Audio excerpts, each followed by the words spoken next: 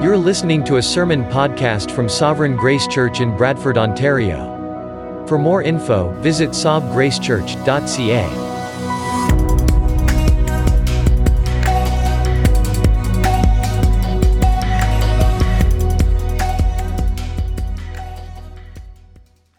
Well, if you could please open your Bibles to Ephesians chapter 5. We'll be spending our time in Ephesians 5 today as we do one more sermon in this kind of mini-series on marriage, which is contained within this broader series called Gospel Foundations. If you're curious about what the plan is for the next couple Sundays, next Sunday I'll be preaching on singleness. I figure that after 5 Sundays in marriage, I owe at least one sermon to the singles, and we will show you how to think through your singleness in a gospel-centered way. Following that Sunday, we'll do one more sermon in Gospel Foundations to wrap things up, and then we'll have some other plans for the rest of the summer. What we'll likely be doing is spending time in the Psalms, end of July and through the month of August.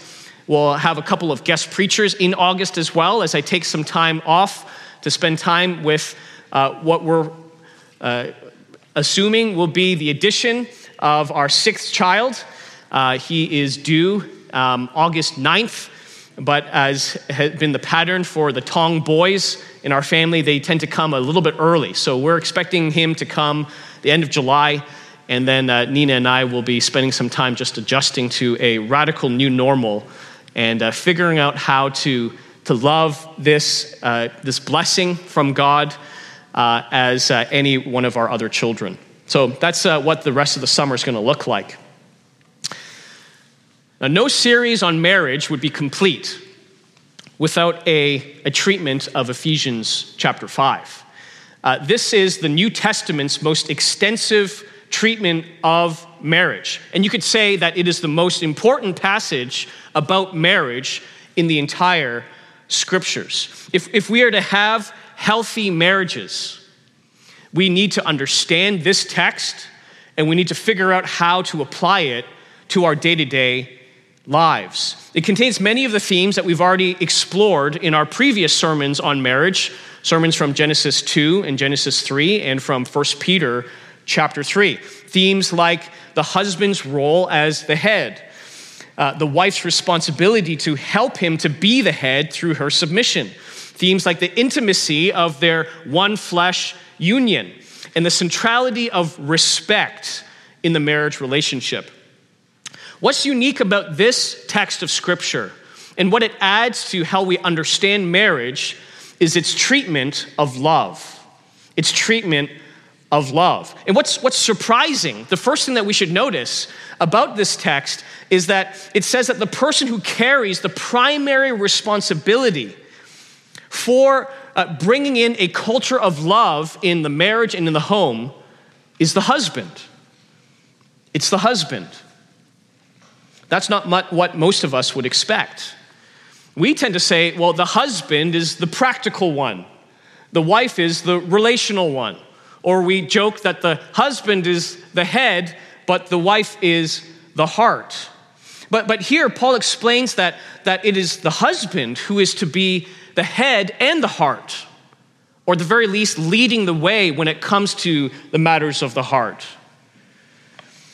We live in a time, as we've already seen over the past several Sundays, that there is so much confusion about masculinity that when we think about what makes a man, all the attributes that characterize masculinity, love is probably pretty far down the list, if it's even on that list at all.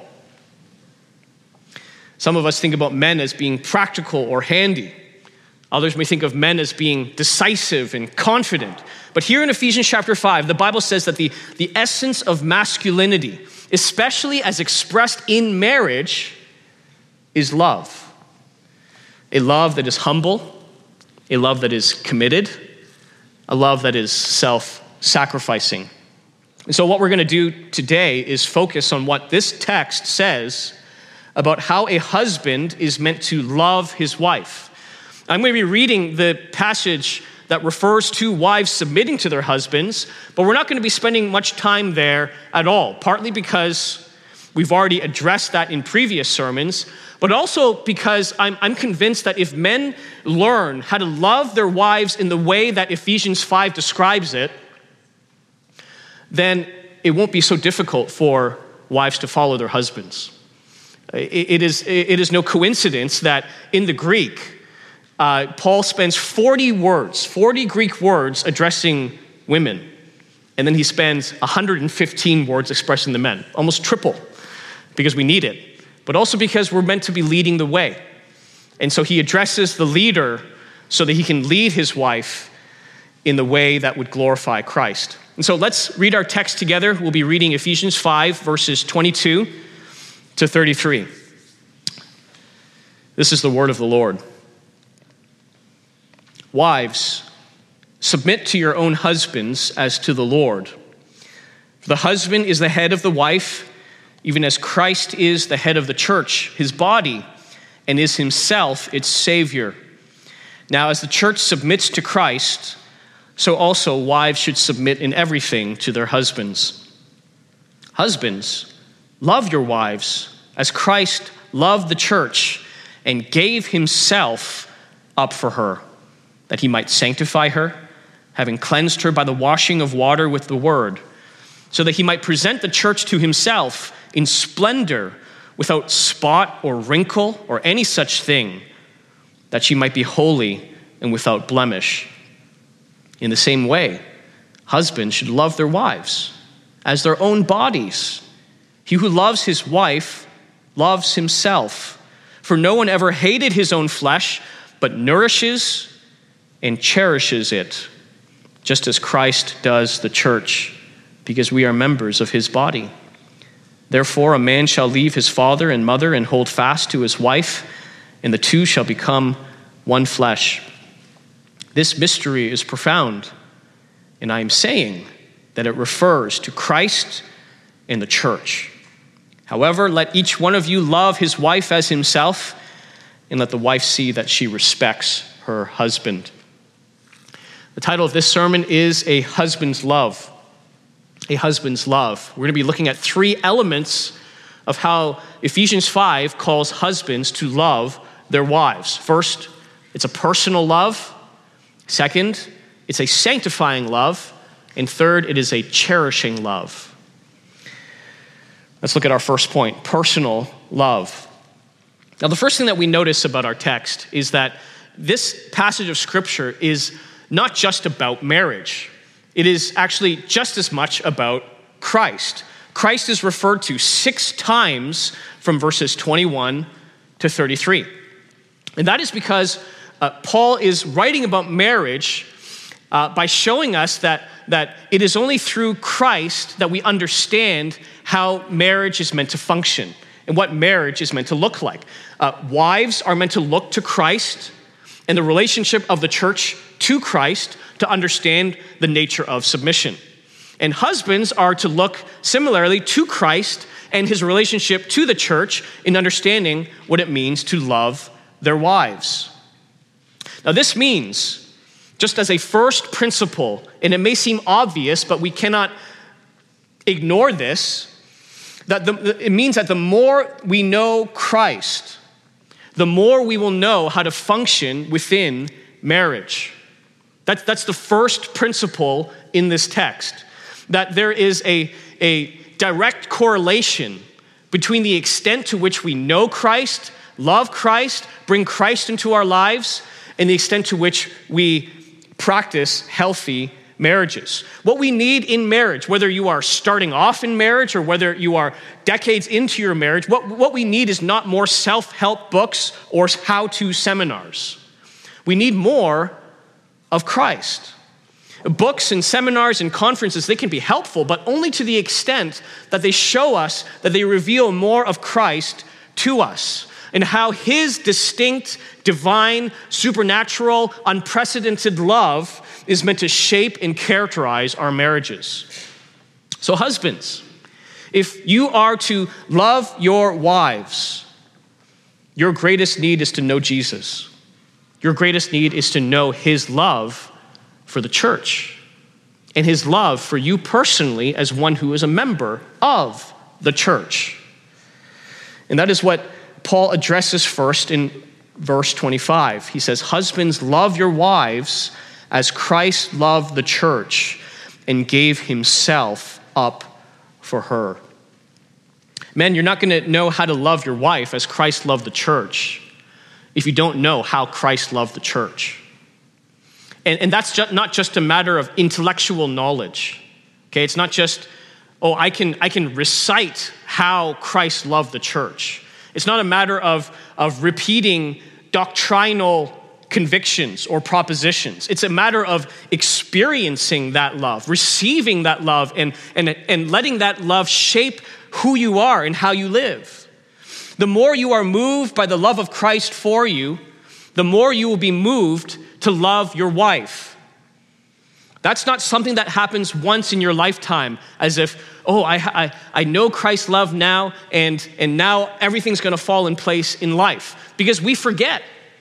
But by nature, by our fallen, sinful nature, we forget what we once knew or what we once believed with full-hearted, full-throated conviction we water down over time. That's just the nature of sin. Sin erodes our once vibrant faith and our knowledge of Christ's love for us. This is something that is meant to happen regularly. This experience and receiving and knowledge of the love of Christ.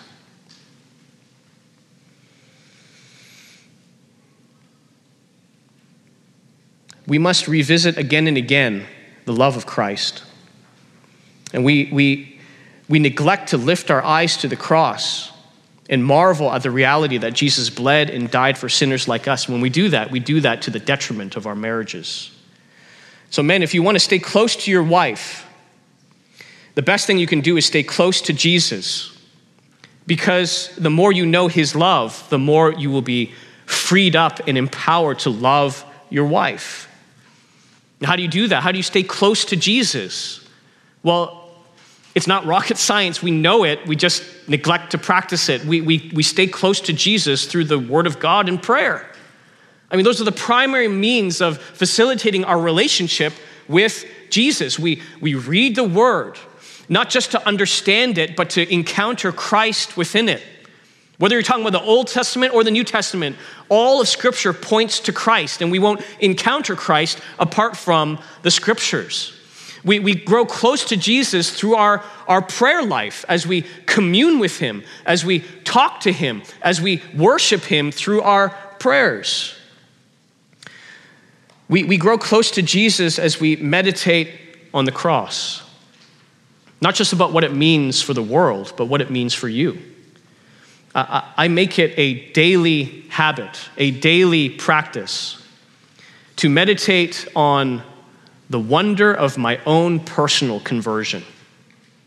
You know, it doesn't matter if you grew up in a Christian family. All of us at some point needed to be converted. We needed to be born again from spiritual death and raised to spiritual life. And that is an expression of Christ's love, not only for the church out there, but for you, for your soul. We fix the eyes of our hearts regularly on the love of Christ shown to sinners like us. And when we do, we'll begin to understand the extent to which Christ loved us. And we begin to see actually a stunning truth in verse 25. It says that Christ loved the church and gave himself for her. The nature of Christ's love is not a distant love. It is not an impersonal love. Jesus loved us up close and personally by giving us himself. His love was a personal love as he took our sins and placed them not upon one of his servants, but upon himself. He came personally and he died personally to establish a personal relationship with you. That is how much he loves us. He laid down his own life out of his love for you. And husbands, we are called to love our wives in the same way, to love with a personal love. And my concern is that we focus on loving our wives by giving her things or by giving her our ideas and thoughts, but we never give her ourselves. There's nothing wrong with giving gifts or sharing our thoughts. Indeed, those are the kinds of things that can be used to express our love, but they are not the essence of love.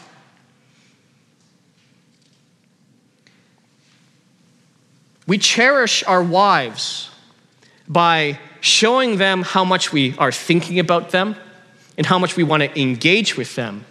But if you're just giving gifts or just sharing your thoughts, at the end of the day, I wonder if you asked your wife the question, does she believe that you have given her yourself? What would she say? Well, if we try to answer that as men, we might say, well, of course I'm giving her myself because all I'm doing at work is to put food on the table and to provide for my family. All those long hours at work I'm doing for the sake of my family. Or we may assume that, well, if I'm engaging in the decision-making in the household, of course I'm giving her myself because I'm giving her my time and my attention. Well, men, those are expressions of love, but they are not the essence. The essence of love is found in how Jesus loved the church. Yes, he loves us by leading us. Yes, he loves us by providing for us. Indeed, he provided for our greatest need, the need that only he could provide for, the need for satisfaction for our sin. But why did he do that? Why did he lead us and forgive us and die for us? It was so that he could bring us to himself. Christ gave himself to bring us to himself. 1 Peter 3 verse 18 says, "For Christ also suffered once for sins, the righteous for the unrighteous, that he might bring us to God." Our forgiveness, the death of Christ that washed away our sins, as glorious as that is, was not the ultimate point of it all. The point of it was to bring us to Jesus, into a right relationship with him. We see that in our text in verse 27. It says that Jesus gave himself for her that he might present the church to himself in splendor. He's presenting the church to himself. Love brought Christ to us, and love brings us to him. He suffered for our sins not as an end in itself, but as a means to the greater end of presenting us to himself. We miss this whenever we say that Jesus died to give me eternal life. That's not the point. Living forever is not the point. The point is eternal life with him. With him. Heaven is only valuable because of who lives there, who we will be spending eternity with in fellowship. So husbands, we are called to love our wives in the same way. We are called to give ourselves for our wives, to bring our wives to ourselves. Are we doing that? Are we loving her in such a way that we are bringing her to ourselves? Are you opening up your life to her so that she doesn't just know what you're doing? She knows who you are. Are you talking just about what's going on out there in the big bad world? Or are you talking about what's going on in here? Revealing your most personal, intimate thoughts with her. For us to love as Christ loved the church, a husband must love by giving of himself. And everything else that we do, providing for her, caring for her, leading her, they are means to the greater end of strengthening and deepening your relationship so that you bring her into your heart. And as you do, she responds to your love with her own. We love our wives with a personal love in the same way that Christ loved us and gave himself up for us. The second way that husbands are to love their wives as Christ loved the church is to love her with a sanctifying love. With a sanctifying love. Now, many of you know what sanctification means, but some of you may not. And even those who do know, they may be confused at times. This is one of those theological words that we need to be very careful to define accurately. Sanctification is the gradual process of growing in godliness. It is the process in which you grow so that you are less and less inclined to sin and more inclined to righteousness.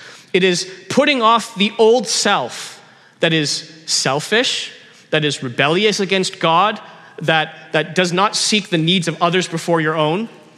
And it's putting that off and putting on the new self, which is created in Christ Jesus to live a life characterized and defined by love. That's what sanctification looks like. It is growing in godliness. It is becoming more like Jesus. Now, sanctification is not the basis of our relationship with God. God doesn't love us because we are sanctified or to the extent to which we are sanctified. It is not the basis of our relationship. It is the result of our relationship with God. God doesn't love us because we are sanctified. We are sanctified because he loves us. That is a crucial distinction. Your sanctification is never the basis of your relationship with God. It may affect your experience of that relationship, because when you're sinning and you're not repenting, you grieve the Spirit. And he may discipline you by withdrawing his presence from you. I mean, I was doing that earlier this week with my son, Benjamin. We were swimming at the Graham's house, and while we were talking, he had taken a big chunk of rock, and he just tossed it into the swimming pool. Okay, it was a very boyish thing to do, and there wasn't anything necessarily wrong with that. But when I asked him, Benjamin, what did you throw into the swimming pool? He said, Did you throw the rock into the swimming pool? I said, Benjamin, if you know the answer, but you say that you don't know the answer, you're lying. And so the next day, we're revisiting this issue. And I said, Benjamin, what did you throw into the swimming pool? And he gave me the silent treatment. He just kind of stared off into the distance and he zoned out and he ignored my question. And I said to him, Benjamin, until you confess what you did, even though I know what you did, but until you confess, our relationship can't be right. I'm still going to put food before you. I'm still going to feed you. I'm still going to make sure that you are safe. But our relationship is there's going to be a wedge between us. And so after we finished lunch and I was getting ready to take him upstairs to put him down for a nap, I told him, I'm not going to be able to read stories with you until you confess. So as I approached him, he just said, Daddy, I'm sorry for lying. And I just gave him a hug and I forgave him. I mean, it's the same with God. When we sin against God, it doesn't change our status before him. Benjamin didn't stop being my son when he lied, but it does affect our relationship. And for the relationship to be made right, there has to be repentance, there has to be confession, and there has to be the offering and receiving of forgiveness. And so, our sanctification is not the basis of our relationship with God, it is the result of our relationship with God. God doesn't love us because we are sanctified, he sanctifies us because he loves us, just as any parent would love their child. You're not correcting them and leading them to live a better way because you hate them. You're doing that because you love them. We see that order of love first and then sanctification in our text, verses 25 to 26. Christ loved the church and gave himself up for her that he might sanctify her. And so what we see is Jesus didn't die for a sanctified bride. He died in order to sanctify his bride. When he came for her, there was nothing in her that deserved his love. She was selfish, she was godless, she was corrupt, she was running in the opposite direction. But he still came for her. He still came for her. He gave his life and he gave his love for a bride who didn't deserve it. And husbands, this is one of the most important and difficult lessons for us to learn. Because our tendency is to only give love when we think that she deserves it. And when we don't think she deserves it, we withhold it. We withdraw. We fail to engage relationally. We don't find meaningful ways to express our love. Our love is a function of justice rather than mercy. But that's not how Jesus loved us. He loved us even when we didn't deserve it. He gave himself to us even when we wanted nothing to do with him. If we are to love our wives as Christ loved the church, we must love her even when she is not loving us in return. Jesus loves us just as we are, but he also loves us too much to let us remain as we are. And so, having redeemed his bride, he sets to work to sanctify her, and that's described so beautifully in verses 26 to 27. Christ gave himself for her that he might sanctify her, having cleansed her by the washing of water with the word, so that he might present the church to himself in splendor, without spot or wrinkle or any such thing, that she might be holy and without blemish. Now, before we apply that to marriage, let's stop and realize that if you're a Christian, whether you are married or single, this is describing your glorious future. This is about you. You are part of the redeemed body of believers, sinners who have been called saints and brought into the church, the very bride of Christ. And this is your glorious future. Right now, when we look at our lives, we may be stained with sin. But the day is coming when we will stand with all the saints across the centuries and across the nations before Christ himself without a single blemish. We will be washed by the water of the word of Christ, which is the gospel, and we will stand before him in splendor, a beautiful, spotless, holy bride presented to her loving husband. Christ is the one who does the work of sanctification. He works in us and he works with us. All right, that's one difference between justification and sanctification. Justification is fully a work of God. Sanctification is done in us and through us and with us. If you don't read your Bible, you're not going to be sanctified. If you don't take efforts to put sin to death, you're not going to be sanctified. Christ sanctifies us by working in us, through us, and with us. But as is often the case, even though the work remains with Christ himself, he chooses to use means. And one of the means that he has chosen is a husband's love for his wife. That much is clear in verse 28, where Paul writes, immediately after he describes Christ sanctifying the church, he says, in the same way, husbands should love their wives. You love her the way that Christ loved the church. We are to love our wives in the same way that Christ loved the church by sanctifying her. We are to pursue the sanctification of our wives just as Christ pursued the sanctification of the church. Ray Ortlund writes in his book, Marriage and the Mystery of the Gospel, the Christian husband should actively love his wife toward magnificence. I love that. He sees who she truly is in Christ and who she will be on that day, and he says, that is the work of Christ. But right now, I have the privilege of working with Christ to lead her a little closer to that glorious future. Well, how do we do that? How do we love our wives toward magnificence? Well, in the same way that Jesus loves us towards magnificence, by cleansing her with the washing of the word. By cleansing her with the washing of the word. That's what verse 26 says. He might sanctify her, having cleansed her by the washing of water with the word. Husbands, we are to lead her to the word. And we are to lead her in the word. We are to take her to the source of God's sanctifying power that is found in the scriptures and in the scriptures alone. Because Even though this may be hard for you to acknowledge because we like to solve problems ourselves and in our own strength, you are completely, absolutely powerless to change your wife. At least in any lasting, God-glorifying, Christ-displaying way. Any change you bring will be superficial and perhaps even harmful if you are operating without the word.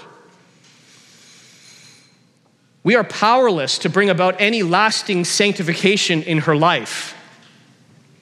The only thing we can do is lead her to the true source of transformation and sanctification, which is the Word of God. And so when Jesus prayed for the church in John chapter 17, in the great high priestly prayer, he's praying for the church. He says, "Sanctify them in the truth.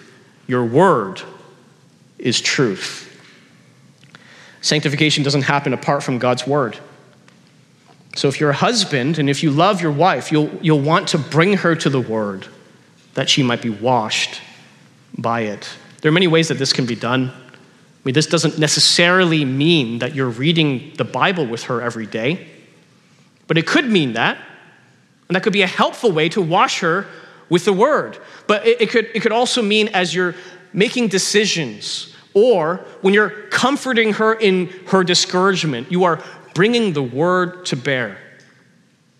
It could mean something as simple as making sure that she and your family are going to a church where she's going to be fed, where the word is faithfully taught and proclaimed so that she can see more of Christ in the scriptures.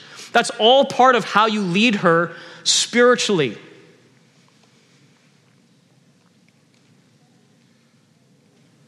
Now, let me be clear. Your spiritual leadership is not necessary for her spiritual growth. Okay, it's not necessary. None of us are necessary to one another's spiritual growth.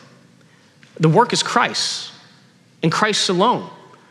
And the wonderful thing about the Christian life is that she can have a vibrant relationship with God without you. Okay, she doesn't need you.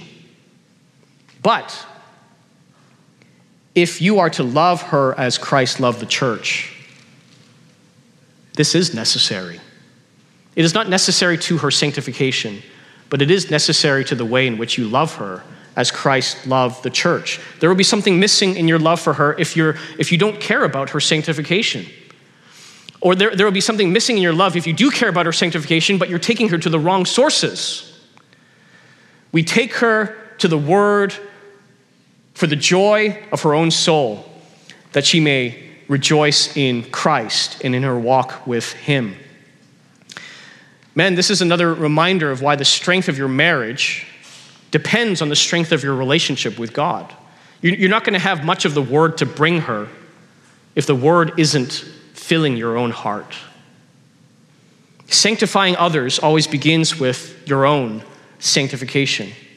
And I can say that from firsthand experience. As a pastor, I know what it's like when I'm trying to counsel people, encourage people, wash people with the word when I'm running with an empty tank. It just feels like I got nothing to give this person. And any words that I say, I have no confidence that they're going to make any difference. But I also know what it's like to operate on a full tank, where the words that I speak are God's words, and I have confidence that God's word will make a difference in their lives, no matter how hopeless the situation might be. And so the more you are receiving from the Lord, the more you will have to give to others, including your wife. Husbands, we are to love our wives personally, and we are to love our wives in a way that sanctifies them. And third, we are to love our wives with a cherishing love. With a cherishing love. In verses 28 to 29, Paul expands on what it looks like for husbands to love their wives as Christ loved the church. He says, in the same way, husbands should love their wives as their own bodies. He who loves his wife loves himself, for no one ever hated his own flesh, but nourishes and cherishes it. Now, if you've been here over the past few Sundays, you should be hearing echoes of Genesis chapter 2 in these verses. And in fact, Paul quotes Genesis 2, verse 24 a little later on, showing that this is in the forefront of his mind as he's thinking about marriage. Paul is showing us that the definition of marriage in Genesis chapter 2 as a one flesh union, that the two become one, that definition at the time of creation continues to apply in the New Testament era and in our time. We live in the New Testament era. And he also shows us that the one flesh union, it's not just a sentimental way to describe marriage. It's not just a theoretical idea. It is a reality that has profound implications on how a husband treats his wife. He is to identify so closely to her that loving her can actually mean loving himself. He is to care for her body as his own. So there really is no difference between him and her. When he loves her, he is loving himself. You could say he is to fulfill the command to love your neighbor as yourself, with the closest neighbor he will ever have. And as verse 29 says, he is to nourish and cherish her as his own body. The word nourish here means to develop, to nurture, to lift up. It's similar, I believe, to sanctification. You're helping her to grow in spiritual maturity. And you're caring for her needs, physical and spiritual, nurturing her as you would nourish yourself. But the more striking word in verse 29 is the word cherish. It's to cherish her. To cherish, the Greek word here literally means to warm, to treat her with such tenderness that she is warmed by the comfort of his presence and care. The only other time in the New Testament where this word is used is in Paul's letter to the Thessalonians, when he describes his relationship to them as like a nursing mother taking care of her children. That word taking care of is cherish. A nursing mother cherishing her children. That is the meaning of the word here, that a husband is to cherish his wife, like a loving mother with her children. A husband is to hold his wife in his arms and keep her safe and warm. Husbands, do you cherish your wife? I'm not talking about whether you cherish her in your heart. I'm talking about whether you love her in such a way that she knows that you cherish her. You cherish her by the words that you say to her. You cherish her by what you say about her in front of others. You cherish her by giving your undivided attention to her and not being distracted when she's trying to talk to you. You cherish her by giving her yourself and opening up your heart so that she doesn't just know what you're doing. She knows who you are. The need to cherish your wife is a constant theme in Scripture. You know Proverbs 31, the description of the godly woman, the wise woman who fears the Lord. Well, there it says, her children rise up and call her blessed, her husband also, and he praises her. Many women have done excellently, but you surpass them all. Men, are you doing that? Are you praising your wife and praising her in front of others? Are you publicly honoring her? We saw that language in 1 Peter chapter 3 last Sunday when Pastor Tim was focusing on what it means to honor your wife. Live with your wives in an understanding way, honoring her as the weaker vessel.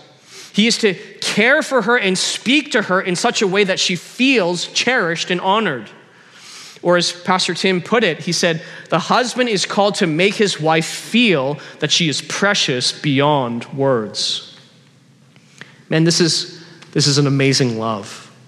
And I think if we are honest, we have to admit that we have fallen short of this because we cannot see what is closest to our eyes. We take it for granted. But the call for us, if we are to love our wives as Christ loved the church, is to nourish her and cherish her. As Paul shows us yet again, this cherishing, it doesn't come from ourselves or from the model of the best marriage that the world has ever seen. It comes from the way that Christ has loved the church. Look at verse 29. For no one ever hated his own flesh, but nourishes and cherishes it, just as Christ does the church, because we are members of his body. Christ cherishes the church. If you're part of the church, you don't have to be part of this local church to be part of the church. There's capital C church, which is made up of all believers across all nations and all times. They're all part of the bride of Christ. And there's lower C church, local churches. If you're part of the capital C church, you're meant to be part of the lower C church. But this is saying something that is true of everyone who is part of the capital C church. So Paul has given us 3 commands on how to love our wives. Give her yourself, sanctify her, cherish her. And beside those commands, he has given us 3 parallels to how Christ has loved the church. Husbands, give themselves to their wives as Christ gave himself for the church. Husbands, sanctify their wives as Christ sanctified the church. And husbands, cherish their wives as Christ cherishes the church. Without question, the Bible teaches that the gospel, what Christ has done for the church, is the paradigm for marriage. The more you understand and embrace the gospel, the more you will understand what marriage is meant to look like and how it is meant to function. But as great as that truth may be, it is not the ultimate point here. Paul's got something else for us. There's something even more wonderful here as Paul reaches the climax of this passage in verses 31 to 32. In verse 31, he quotes Genesis 2:24, that foundational verse about marriage. Man shall leave his father and mother, hold fast to his wife, and the two shall become one flesh. And then he says, this mystery is profound, and I'm saying that it refers to Christ and the church. If we say that the gospel is a picture for marriage, that marriage is the reality, and what shapes that reality is a reference to the gospel, we've actually missed the whole point. The gospel isn't a picture of marriage. Marriage is a picture of the gospel. The reason why marriage exists is to put the gospel on full display. We invest our time and energy into our marriages, yes, because we want to have healthy marriages, but ultimately, it's so that we could have a clearer, more beautiful vision of the gospel. The point of building a gospel-centered marriage isn't just so that we can be happy and have healthy marriages. The point of building a gospel-centered marriage is so that we can have a healthy view of the gospel. The gospel doesn't exist to magnify marriage. Marriage exists to magnify the gospel. Again, Ray Ortlund so helpfully writes, we should not think that Christ and the church are the metaphor in this passage, but the reverse. Christ and the church are the reality of realities, and our Christian marriages are the metaphors. Friends, do you want to know what the Bible teaches about marriage? The Bible teaches that it is just a metaphor. It is a beautiful metaphor. It is a meaningful metaphor. It is a desirable metaphor, but it is just a metaphor. It is a shadow of the true reality that is Christ's love for the church. You've ever wondered why there's no marriage in heaven? That's why. Because there's no more reason for the metaphor when we have the real thing. There's no more reason for the shadow when we can gaze upon the ultimate true beauty of the love between Christ and the church. We're not going to need human marriage any longer because we will all be experiencing the true marriage between Christ and the church. And that is an infinitely more satisfying, desirable, beautiful relationship than any other human relationship we can experience, including marriage. And so if you find yourself hungry for love, I'm not just talking to singles here. I'm talking to married people. Because if you're a married person, you know that there will be times when you're disappointed with your spouse. And you're not feeling satisfied by your spouse's love. And so there are times when you feel hungry for love. And you may be tempted to feel that emptiness in your heart can only be satisfied by another person, then hear Jesus saying to you today, that's not going to be enough for you. Don't settle for anything less than my love, because my love is higher and deeper and wider and longer than any love that you can receive in this world. That is true for everyone here. Single or married, young or old, happily married or living through a marriage that is in shambles. Everyone here was made to be satisfied by the love of Christ and not the love of other people. Friends, let's not settle for the metaphor when you can have the real thing. Single people, don't pine for the metaphor when you can have the real thing. You can have the deep, deep love of Jesus who gave himself for you, who sanctifies you, and who cherishes you. Infinitely better than the best human being could on your wedding day. Let us look to Christ to fill our hearts with his love. And husbands, the challenge for us is to love our wives in the same way. We can't do that if we are only looking to ourselves, if we're depending on our own resources. But if we look to Christ, if we stay close to him, if we are meditating on his sacrificial death for us and his love is filling our hearts, then we will be released into our families, into our marriages, into our households to love our wives the same way as Christ loved the church.